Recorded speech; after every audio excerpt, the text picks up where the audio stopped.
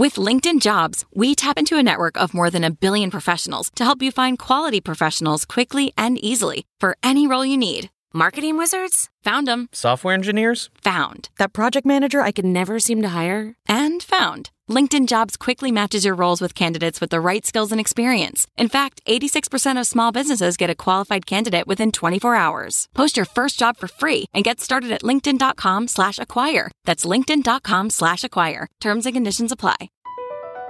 BP added more than $70 billion to the U.S. economy in 2022. Investments like acquiring America's largest biogas producer, Archaea Energy, and starting up new infrastructure in the Gulf of Mexico. It's and, not or. See what doing both means for energy nationwide at bp.com/investing in America.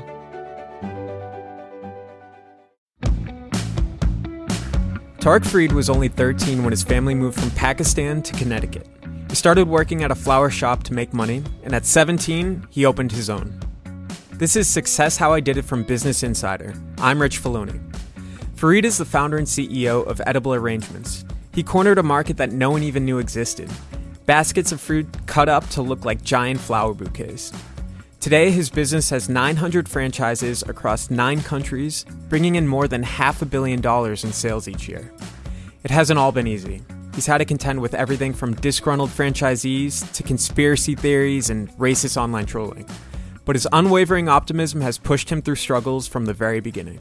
No one thought it would be successful. The way I did it was that I made some arrangements and started to send it out to some customers of ours in the flower business. And they would call back and say, this is great. When can I order one? And then I went and ran to a bank and said, look, I got this great idea. I send it to customers and they want to buy multiple of them. They want to know when to send it. I just need like $120,000 to open a store. And I got denied, So, they looked at it and says, no one really does this. And the ones who did do it were struggling with it. And so we just bootstrapped it, just started it on the side of our flower shop with about a 600 square foot location, laid the tiles ourselves, bought the counters ourselves, did everything we could. And on the first holiday, kind of 3 days before Easter, 28 orders came in. Back then we didn't have a process on how to do. We used to do everything manually. Mm-hmm. It took us all day, but it was like an amazing hit. I mean, 28 doesn't sound like a lot, but when you just start and you don't have much of a budget, it was really cool. So how many are you cranking out now? How big has the company gotten? It's massive. So we're, collectively all the companies will do about $600 million this year, and we have over 1,200 stores. It's a franchise model. That's right. How did you know how to get that working? I know that like someone had to explain to you what a franchise even was, right? So I've been very lucky in a way that when opportunities knock, I don't kind of sweat it. You don't get worried about how we're going to do this or how we're going to do that. People used to say, well, you fake it really well. So I think, what happened was we had a tiny little store, about 600 square feet, and a person comes into Connecticut to visit his mom, and he sees the arrangement at the house.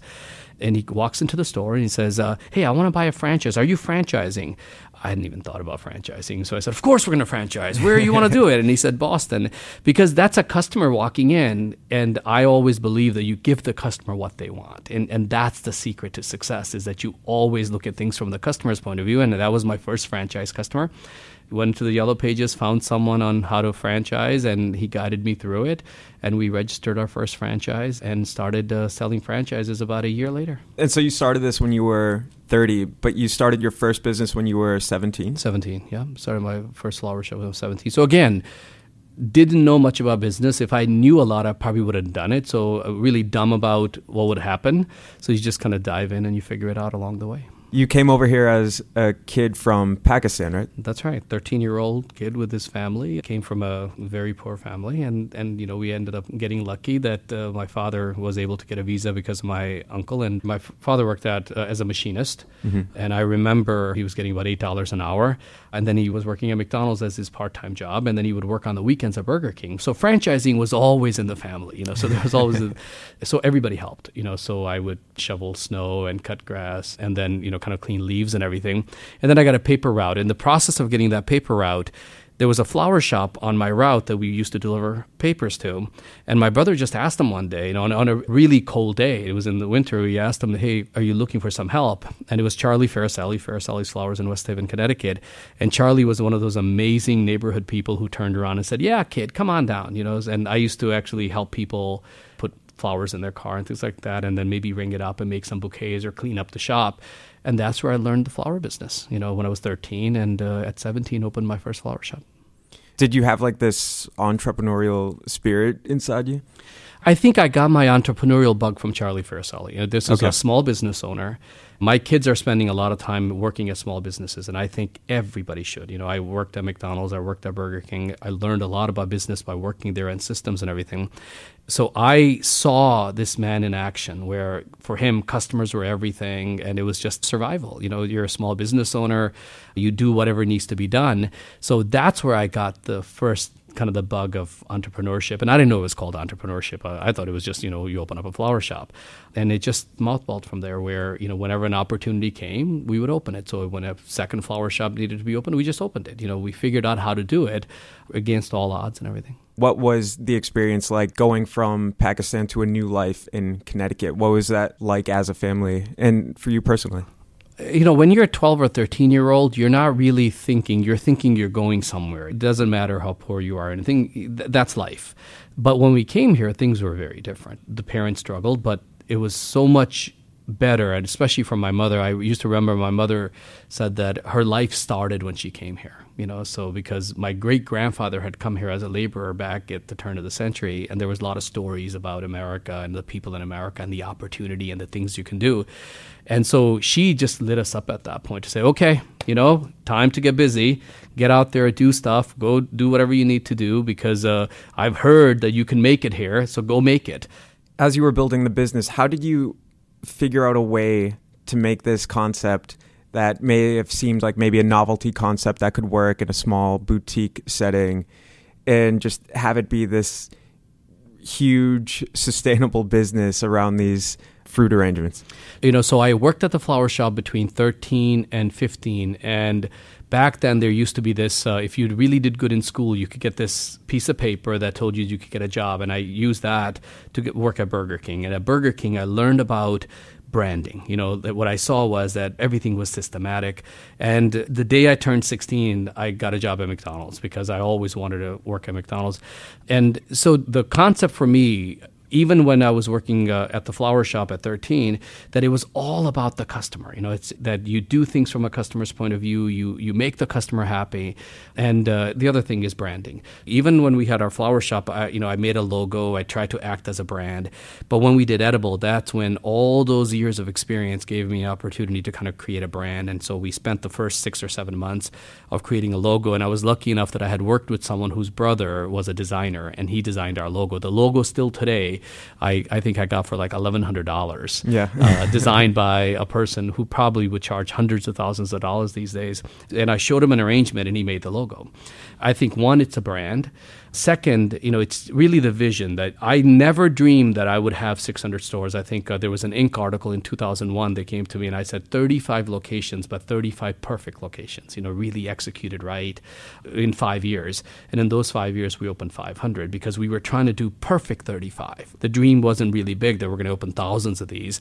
But when you can do 1 or 2 or 10 right, then it's easy to replicate as long as you're taking care of every process, making sure that what are you here for? In our stores, and even now when I run business, our whole objective is all about the customer, that experience, because the thing about edible is it not only does it have to taste great, but it has to look amazing. It has to be delivered on time. You have to handle the logistics of it so that a customer experience is what makes them keep coming back and everything. And that's what I found at 12, and it's still true. When did your ambition for it to be just maybe have 30 locations, 50 locations? What switched where let's have hundreds of these, and not just even in the area where you started, but like all over the world? Like, when did that switch go? I always felt that there was really no challenge or boundary, especially as the internet came around and what technology allowed you to do. And, 1999, 2000 was like this magical time where anybody that was in technology was now using technology to bring products to customers, through the web and everything. So you saw this opportunity, and POS was becoming easier. Before that, creating networks and all those things was really expensive. If you wanted to have 10 or 15 locations, connecting them required very complex and expensive systems. Now it wasn't. So I think for me, the aha moment, as we were building those 5 or 10 locations and people started coming to us from California, people would tell me, do you really want to go to California? You should really grow out within Connecticut and maybe New York or New Jersey. And I would tell them, it's a 5-hour flight, but we're connected with them all the time through the internet, or email and whatever messaging systems and everything that was back then, that I don't think it's a challenge anymore. So people came to us from Dubai and said, hey, can we open there? So sure, and within the States, as people came, we were able to hire people. As you sell more stores, that's how you expand. Because once we planted the flag in California, that's when other people in California came to us and said, I want to buy more stores, and then the stores just kept growing. So it was almost like a domino effect. That's and, right. and even coming from other countries, it was almost like, oh, why not? That's right. So when you're saying that you always wanted to have like each of these locations be like perfect, what happens now when you're scaling? How are you able to keep that in mind, and what were some of the challenges that arose there? So there are always challenges. I think in any business, people are the ones that make it or break it, right? So I think first, getting the right people. People ask me, why didn't you do corporate stores? Why did you franchise? Number one, I couldn't get the money to do corporate stores. It was, very debt intensive and everything. But a person comes in who says, hey, I like what you're doing and I want to do that in Waltham, Connecticut. I want to do that in New Jersey.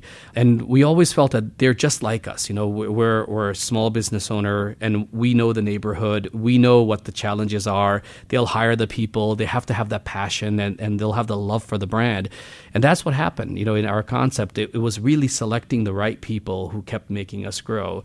My passion has always been the small business owners because I think they're magical. They not only are kind of working in that neighborhood, but they're living in that neighborhood. So they're actually looking to make their community better, and they're part of that community. And that was the secret to our success, that we always looked for that right person. And then they would, of course, hire the right people. And I always hoped that they would do it like the way Charlie did it, where he inspired us all.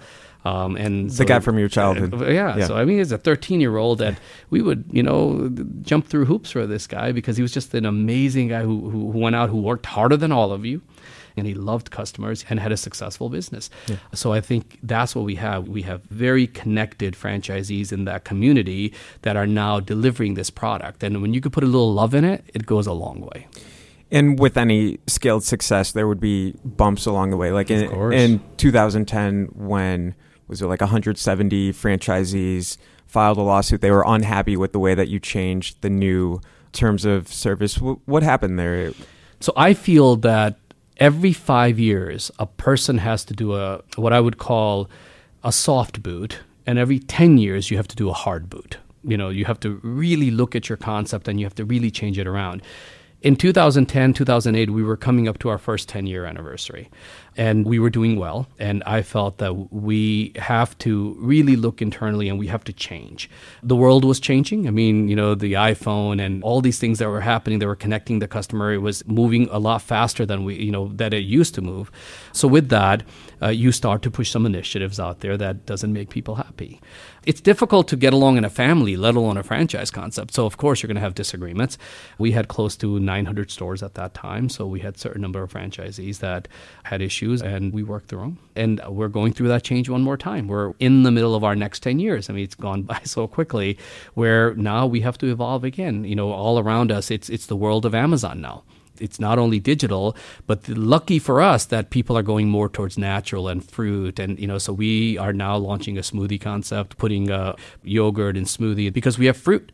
And that same fruit can be used to make juice bars and all these things. So there's a business opportunity, and it's another hard boot. Were there lessons from the first hard reboot that you're going to take to this upcoming second one to maybe make it just go a little easier?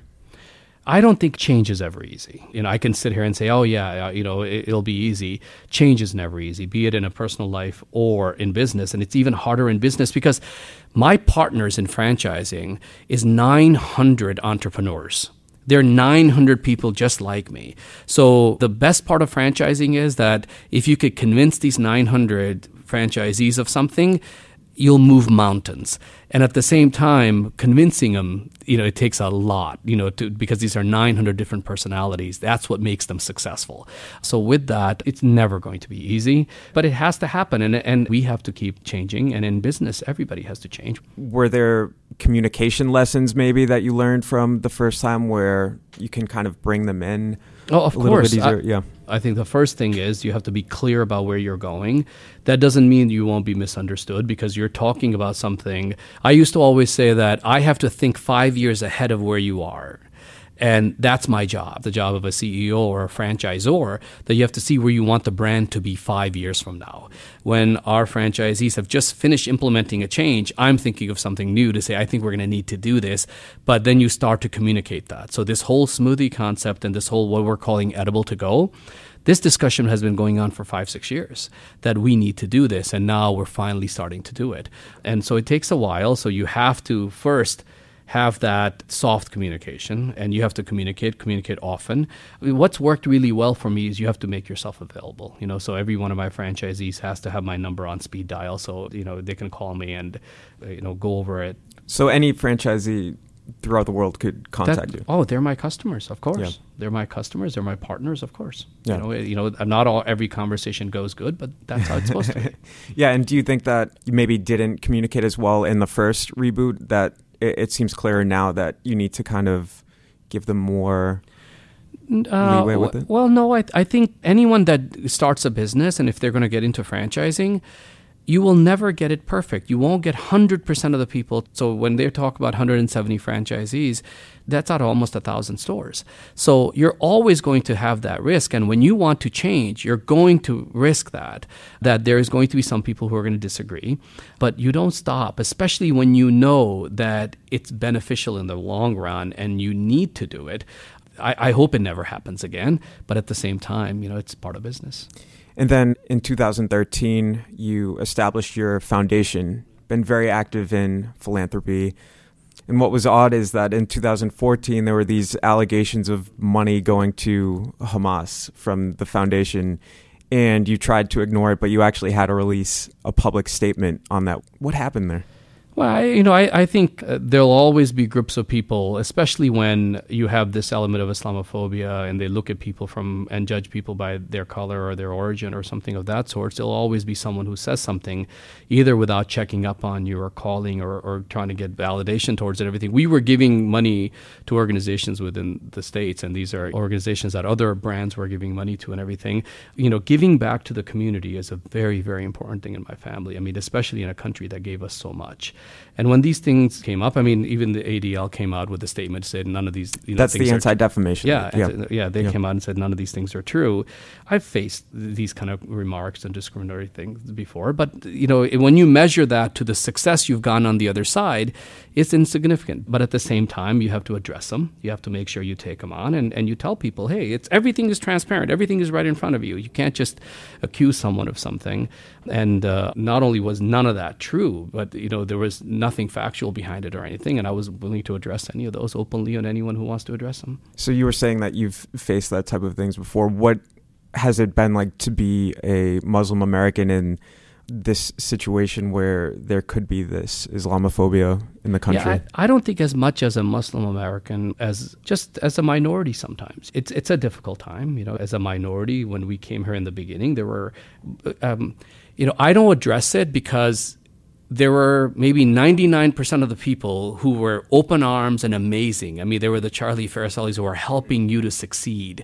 So it would be disingenuous of me to spend a lot of time on, there's discrimination. No, I've been blessed with so much. You're supposed to share in that, especially when others have shared their time and their wealth and their resources. And I am built by many people who gave their time and gave their resources and kind of encouraged me. So I think that part has only gotten stronger, that I'm, that have a lot more to do in giving back and everything. When I was young, you faced some of these things, but nothing compared to the success that we've gotten. It's been an amazing journey. So you see it as a distraction? I think it's no different than a bump in the road. I think you can't let it get to you. I mean, just imagine being an immigrant who one, parents can't afford to dress them well, because they're poor. And second, you wear the wrong sneakers and you're not the hip person and your English isn't that good and you're intimidated. And then you come to this country where things are so much more sophisticated than where you grew up. I mean, we grew up on a farm. So we didn't have anything. We didn't have a car. My grandmother's house didn't even have electricity. My mother used to share stories that she got her first pair of shoes when she was 7 years old. And on a rainy day, she wouldn't wear it. She would go barefoot because she didn't want her shoes to get dirty. So when you come from that background, a lot of these things are insignificant at that time when you look at those stories and everything.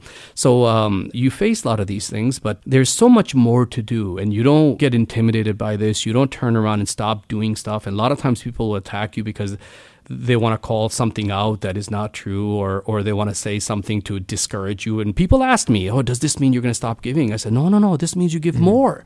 You do more. You double down on it. Yeah, you have to. Look at it. Why? Because, I didn't stop a long time ago when people said something like, go back to your country. I'm like, I am in my country. This is my country.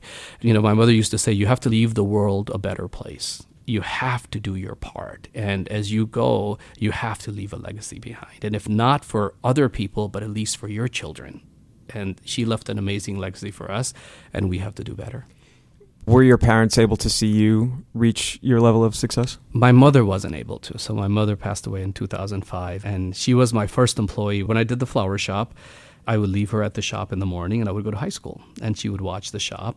For the first 2 years, my mother was the true superhero in our family, and she did everything. And she passed away in 2005, just when the company started to take off. And so she was never really, for someone who was instrumental in the success for her kids. And as we came here, because she was following her grandfather's kind of dream of coming here, she wasn't really able to see it. But I'm sure she's looking down, smiling at what she was able to help us do. Yeah. And did you incorporate more of your family into your business as well?